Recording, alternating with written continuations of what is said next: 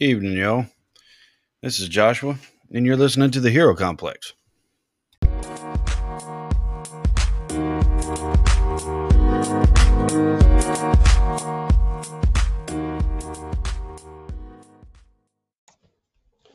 Hey, how y'all doing out there tonight?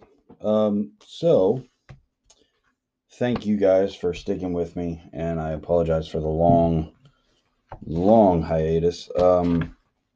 Had some technical issues, had to fix some stuff, but tonight I wanted to go over one of the best stories that I have ever read that is basically a non-canon story, and that is Batman the White Knight.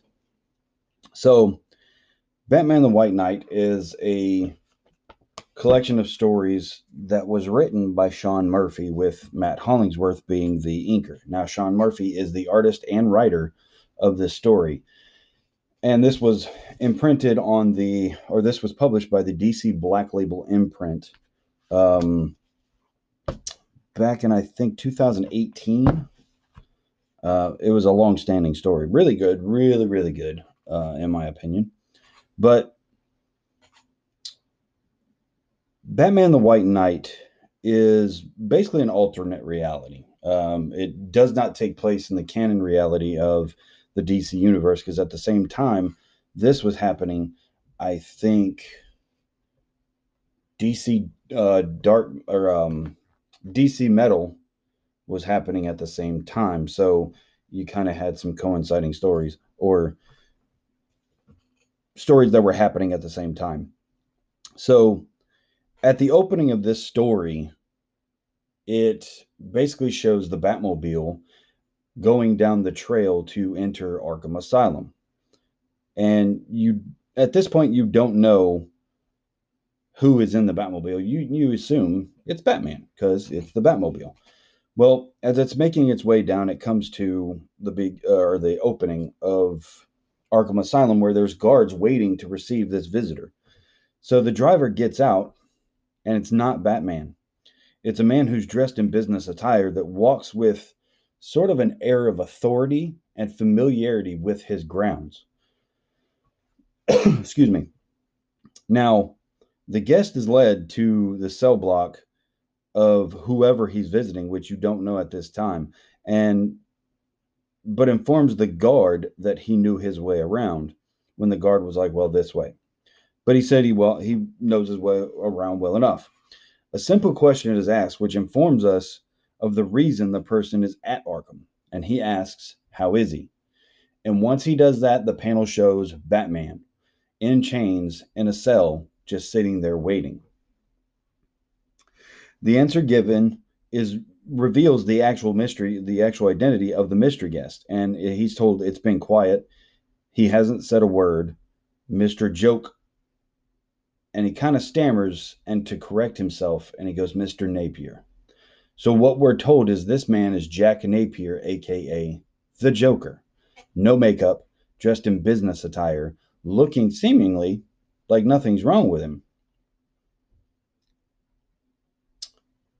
Now they stand toe to toe. Well, actually, when they show the picture of Batman in chains, sort of with Jack Napier standing in the door of the cell, just looking in on Batman, you can see, and the way that Sean Murphy kind of does foreboding or foreshadowing is he shows the silhouette of the Joker, messy hair and all. It's just the shadow of the Joker, so you can't see any detail.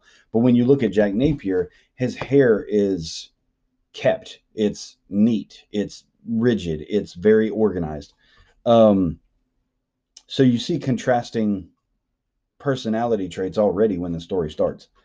So when the actual story with Jack and Batman standing toe to toe, face to face, Batman, as you see, is standing kind of forward, kind of aggressive, almost to say that he's being held back from doing what he wants to do by the chains.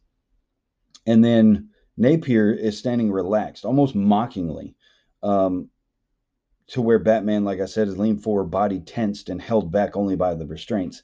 And he looks at Batman and says, Batman, I need your help. And that's where that portion of the story ends. And that's just the first 2-3 pages, I think. So when the actual story starts, it starts 1 year in the past. So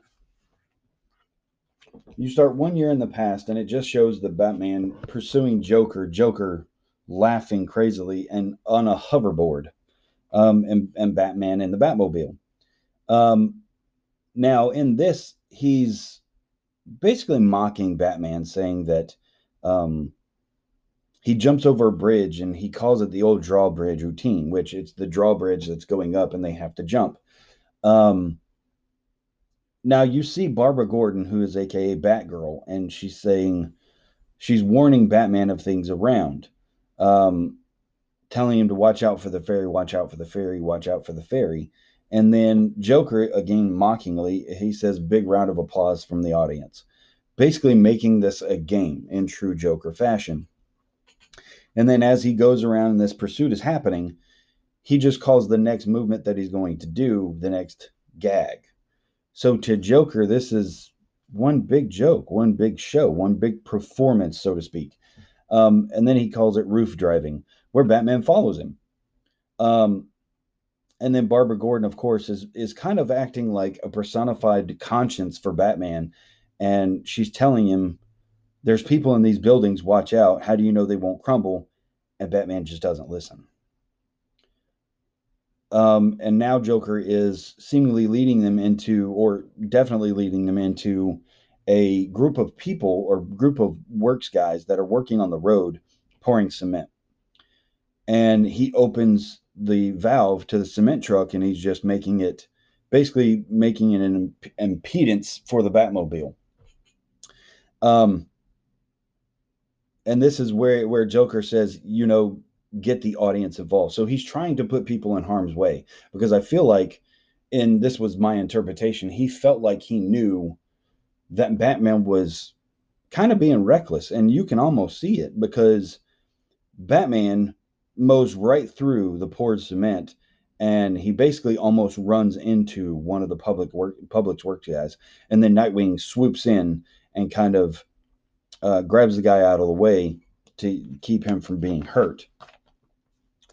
And now Nightwing says that it's kind of hard to see, things around you when you're going so fast, or when your pedals all the way down.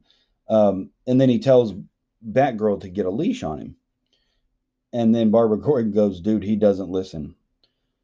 So it's almost like Batman has tunnel vision in this instance, and all he's focused on is where Joker's going, because he's just talking about where he is. He's not even paying attention to the conversation between Nightwing and Batgirl. He just says he's headed into the industrial district. Move. So he's barking orders, only focused on the task at hand and not everything else around him, like the potential collateral damage that could happen. Uh, and then Barbara Gordon just basically states it. It's like, I'm not even here. He doesn't even listen. And that's when you're alluded to some of the sort of the dissension that Barbara Gordon is noticing, that he's getting worse, that he's getting more and more reckless. And she says, "I don't know what to do." And then Nightwing says, "Do what I do, leave."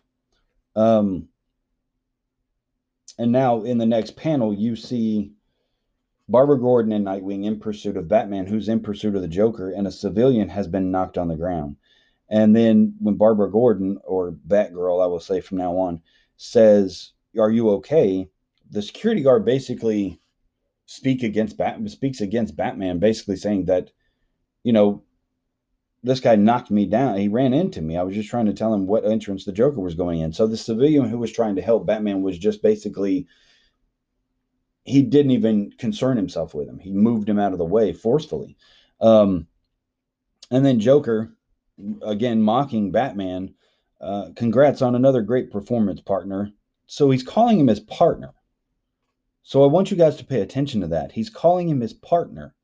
Um, and then he says, "Wait until they make a playset." So basically, he's saying that them two are partnered up for a grander scheme.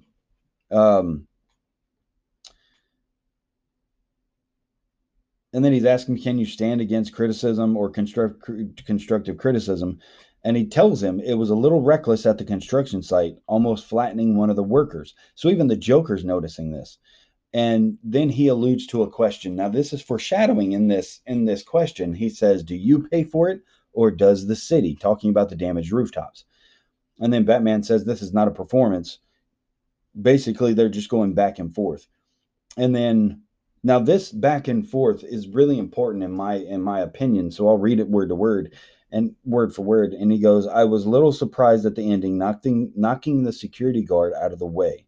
It's hard to help you if you're going to break the character. Batman answers, help me, like he's surprised. Joker continues, why sure, by always being there to challenge you, raising the stakes, making you stronger each time. That's what makes our relationship so special. I'm your greatest villain because I'm your biggest fan. Batman, almost seemingly um, oblivious to this fact, there is no relationship. Now who's crazy? Joker says. We're Gotham's favorite power couple. And like any couple, we're supposed to fight. So again, pay attention to that. So now this fight has got the police involved. So the GCPD shows up, and Commissioner Gordon with Renee Montoya and Bullock show up.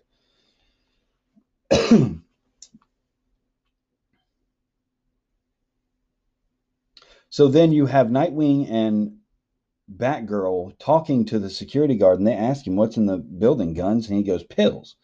Just a bunch of medical crap the FDA is going to toss. Now, Nightwing asks a very integral question. What the hell does Joker want with pills? And then the security guard just basically tells Batgirl, go get him. You're my daughter's favorite. Commissioner Gordon standing right there. And then you see Batman punching Joker. And then Joker still, stuck on, we're a team. We're a team. We are, that's our dynamic. All that's missing is makeup sex.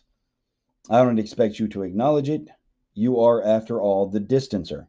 I'm an overly complicated one. So he's alluding to the personality types that he and Batman exude. Now, the difference between him and Batman, or what he's really touching on, is that Batman is a distancer, not with just what he's trying to joke about between himself and Batman, but he's a distancer with everybody, with basically everybody that he's worked with. Batman, that being Batman. Um, And then Batman tries to make a case and he says, you only pretend we're a team because it gives you purpose. It makes you feel special. But your ego won't let you see the truth. And what's that? Joker says. You don't matter, not to me, not to Gotham, not to anyone. And then that bothers Joker. Ouch. Cards on the table, huh? Is this the part where we get to be completely honest with each other because I don't have to hold back? You're not holding back. You've got nothing.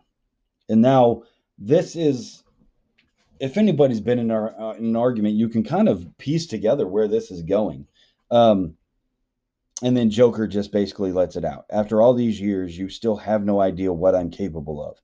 I could have beaten you at any point, turned the city completely against you whenever I wanted to, but I chose to hold back, giving you only what you could handle because I don't want to wreck what we had. Admit it, I gave you Gotham City. This corrupt war zone is the home we created together. The only reason Gotham allows you to exist is because they're so terrified of me. Admit it. And Batman will not admit that he's wrong. Because in this case, in my opinion, Joker's right.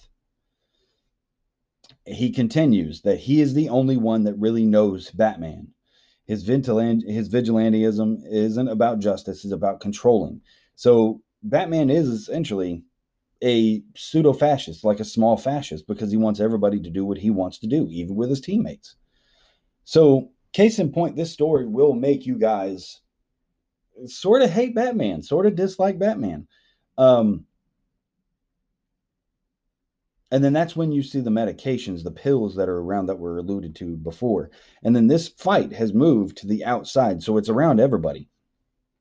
And Joker is not lamenting. He's admitted you can't even build a family because of the very thought of one terrifies you. How many innocent children will you ruin with your nightmare? So he's speaking to the point of Robin, to Robin and Batgirl, which is Nightwing and Batgirl at this point. Is that Nightwing or Robin? I've lost track because they keep disappearing. Now he's alluding to Jason Todd, who has not shown up in the story, but there might be evidence of him. Even Gordon is fed up watching his men turned into cannon fodder on the front lines of a war they did not ask for. He's pretty much saying that Batman started a war and Joker is the only one that has been continuing it. It's all falling apart and you're incapable of stopping it because the tide is turning. People are starting to not think along the same lines as Batman. They're starting to get tired. And then Joker basically just puts it all out there. He says, face it, as he's getting hit between every punch. Face it, whack. In Gotham City, he gets punched again. The greatest villain is you. And that's what throws Batman off. I see Gotham more clearly than any of you, and you won't admit it. To you, I'm just a psycho in makeup. You left me no choice but to come here tonight and prove it to you with these. And he shows him the pills. If I can get better, I can get this city back on track. Finally show you that you need me. And Batman says, fine. And he starts to force feed him pills and almost suffocate him. And everybody's standing around watching this. And somebody videotaped it. You don't know who it is, but it's just a woman that walked away in a red coat and she's videotaping it. So basically, to summarize the beginning of this story, you are shown that Joker is basically saying that he can turn this city around, and he's basically putting himself on medication. So one thing I want everybody to realize about the Joker is Joker has a genius level intellect. Only few people have talked about it, but he is a genius. The only thing that takes away from his genius is his psychosis, is the fact that he is the Joker or he has manic periods. So essentially, he's telling people that he can do better than them. All he needs is medication. And then now you further along, they take Joker into custody as he's been beaten to a pulp. And now you go into what's the Gotham Insider, which the anchors well enough is, I can't remember his name, but it looks like I think he's a conservative news anchor. And then you have a woman on here that looks like Gayle King. And they're going back and forth, which they call this scandal the Batgate scandal. Stunning footage of Batman's assault on the Joker has gone viral, causing many to question the GCPD and the Dark Knight's methods. So you have one person going along the standpoint of the people, of people questioning the motivations and the methods of Batman and the GCPD, and them allowing him to do stuff. And then you have the male anchor saying that basically he's advocating for their methods for Batman. Um, and they go back and forth saying their points. One's against it, one's not. And we could all mirrors what's been going on in the past few years with all the political talk and all the news, basically. So we go forward, and we're at a point where we see Bullock, Renee Montoya, or Harvey Bullock, Renee Montoya, and GCPD's commissioner James Gordon, and they're sitting, looking in a window at Joker sitting on a gurney, basically in a coma, and Harvey Bullock speaking against Batman. Renee Montoya is speaking for Batman. She's saying that. Or he's saying that Batman's a maniac, and I'm glad people are starting to see it. And then Montoya is saying that Batman has saved dozens of lives of cops, even yours, Bullock, allowing a weirdo to fight crime in his underwear. What kind of city lets this happen? And basically, that's Bullock's standpoint. And Gordon pipes in and he says the GCPD has nothing to do with Batman. Remember, as far as I'm concerned, we're not having this conversation. And Bullock basically calls him on it. He says that's BS. You've been allowing this. I've wanted to arrest Batman and you wouldn't let me. You just basically stood by and let him do all this. He basically says he beat Napier he beat Napier unconscious. That loophole isn't going to work anymore. And then Batgirl steps in. So they have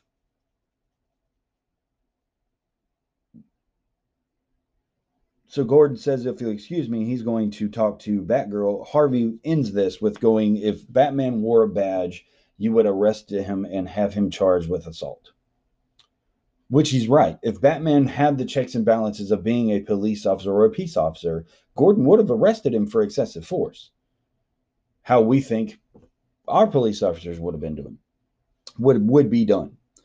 And then Batgirl and him have a conversation, and she basically asks how Joker is because he's a citizen nonetheless, regardless of what he's done.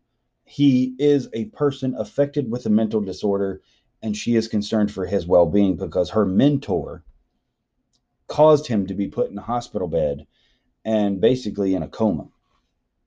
So Gordon tells her that not sure, hasn't said a word since we brought him back to Arkham. So they're in Arkham Asylum right now in the medical ward. We don't know anything about the pills, the side effects, the doses, nothing. No, so nobody knows because this was FDA stuff that was warehoused, so discontinued, so to speak. So any information probably is nowhere to be had, or if they do have it, they have to like look for it really deeply. And then he says, well, she asks, is he going to be okay? Gordon says, probably. Napier's one tough son of a bitch. But he'll be honest, he's not the one that Gordon's worried about. And then you get this big montage. It's basically Joker becoming the Joker. And then he wakes up in a cell. In his cell, I want you guys to, and if I can, I will post pictures of this on the Hero Complex. That way you guys can see some of the pictures that are in this book. But I implore you guys, get this book. It is really good. Plus there's a sequel to it, and it plays a big part into this one, but this book is really awesome. So when you look at this panel, it's it's everything that has ever been done with Batman from the movie. It even has scenes from the movie in it. Joker with the big long 44 that he had in the 1989 Tim Burton film. Batman the animated series poster with Batman in the moonlight, and then you have Batman's utility belt, the Batmobile he had in the movie, so on and so forth. All these are remnants of everything in Batman's history. And he's just sitting in a bed and he's not wearing makeup. Mind you, remember that he's not wearing his makeup. So he's feeling the effects of the medication that he was forced to take. So then we cut to uh, Bruce Wayne, Dick Grayson, and Barbara Gordon being in Wayne Manor. And Dick Grayson is just yelling at him. He's, what the hell's gotten into you, Batman? You're completely out of control. And Batman has people, or Bruce Wayne has people out in the sitting area, and he's like, a little louder, Dick. And then Barbara Gordon, being the calm voice, says that we're worried about you. And even he says the pills are a mystery, hard to determine what's even in them, like they were designed to be elusive. And then Dick says he's not listening again. And then Barbara Gordon alludes, she just, Bruce, look, tell me what's wrong. Please let us in. And then he says, come with me. And then Dick, he's asking a side question, do you have any buildings that don't have mystery staircases in them? And then as he leads them down to a basement, they see Alfred in a hospital bed. So Alfred is dying. Um, and then when he's asked how, what is he dying of? Batman or Bruce Wayne says, I don't know. How has he been? How long? And he doesn't know how long he's been like this as he's being asked this question. And then Dick notices that he looks over and it's Freeze technology, Victor Freeze, the Mr. Freeze, the villain.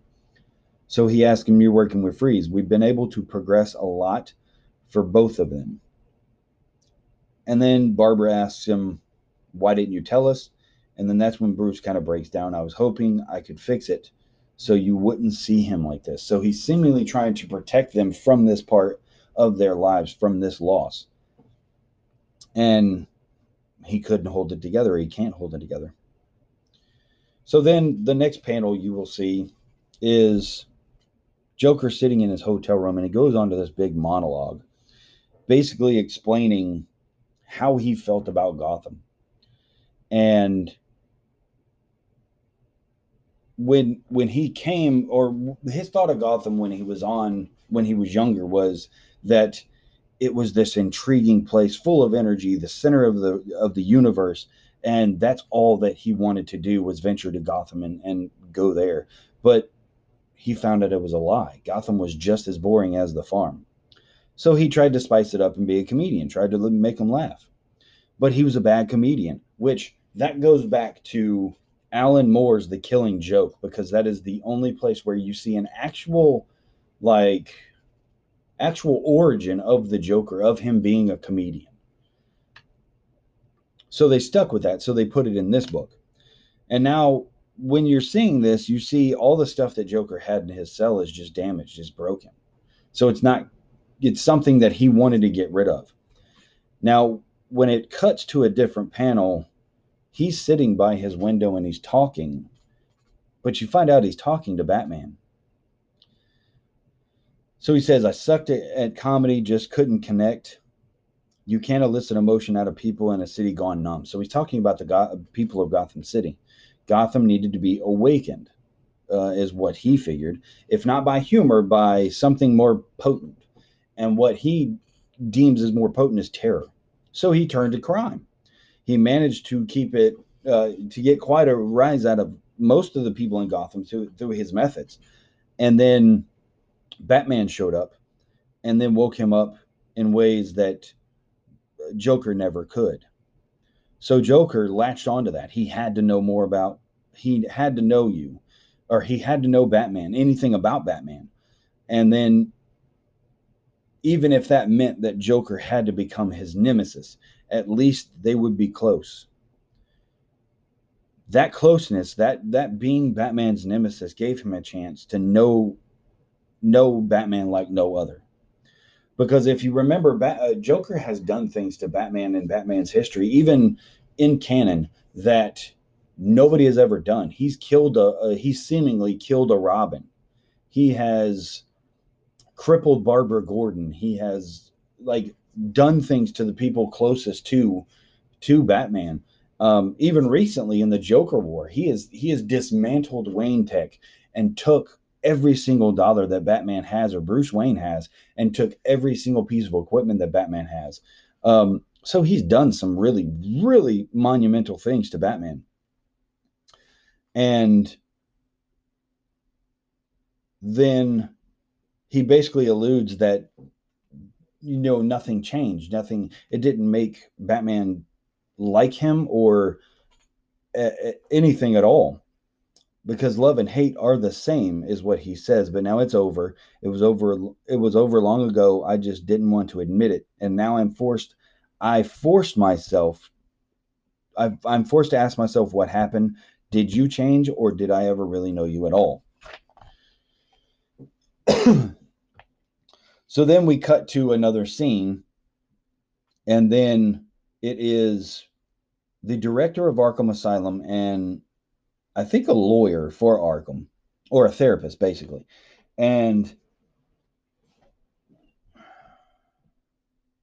so the director of Arkham Asylum, or I think this is the mayor actually, he's asking Gordon, "Are we just supposed to turn a blind eye to Batman now?" Blah blah blah blah blah. And it's basically just two local officials, or elected officials, asking about this. And then Dr. Wesley Tompkins walks in. Dr. Leslie Tompkins is basically a psychiatrist, and she did a psychiatric evaluation on Jack Napier. And basically, she says, Jack Napier has made a full recovery, sir. It took some plastic surgery and a lot of stitches, but physically, he's going to be fine. Physically, he's healed, but I'm extremely worried about his mental condition. He's the Joker. He's 100% mental condition. Then she says, not anymore. No more laughter, no more smile, no more makeup, no more Joker. Really. Joker is gone, so to speak. Then she basically says Joker is cured. Whatever condition that he had, it's cured. You can't fake a CAT scan or IQ test. He's scoring well beyond the genius level. That's when she says he's been up for 3 days. What has he been working on? His legal case. And that's where I will end this. Part 2 will come up in the next edition. Thank you for listening. Come see me next time.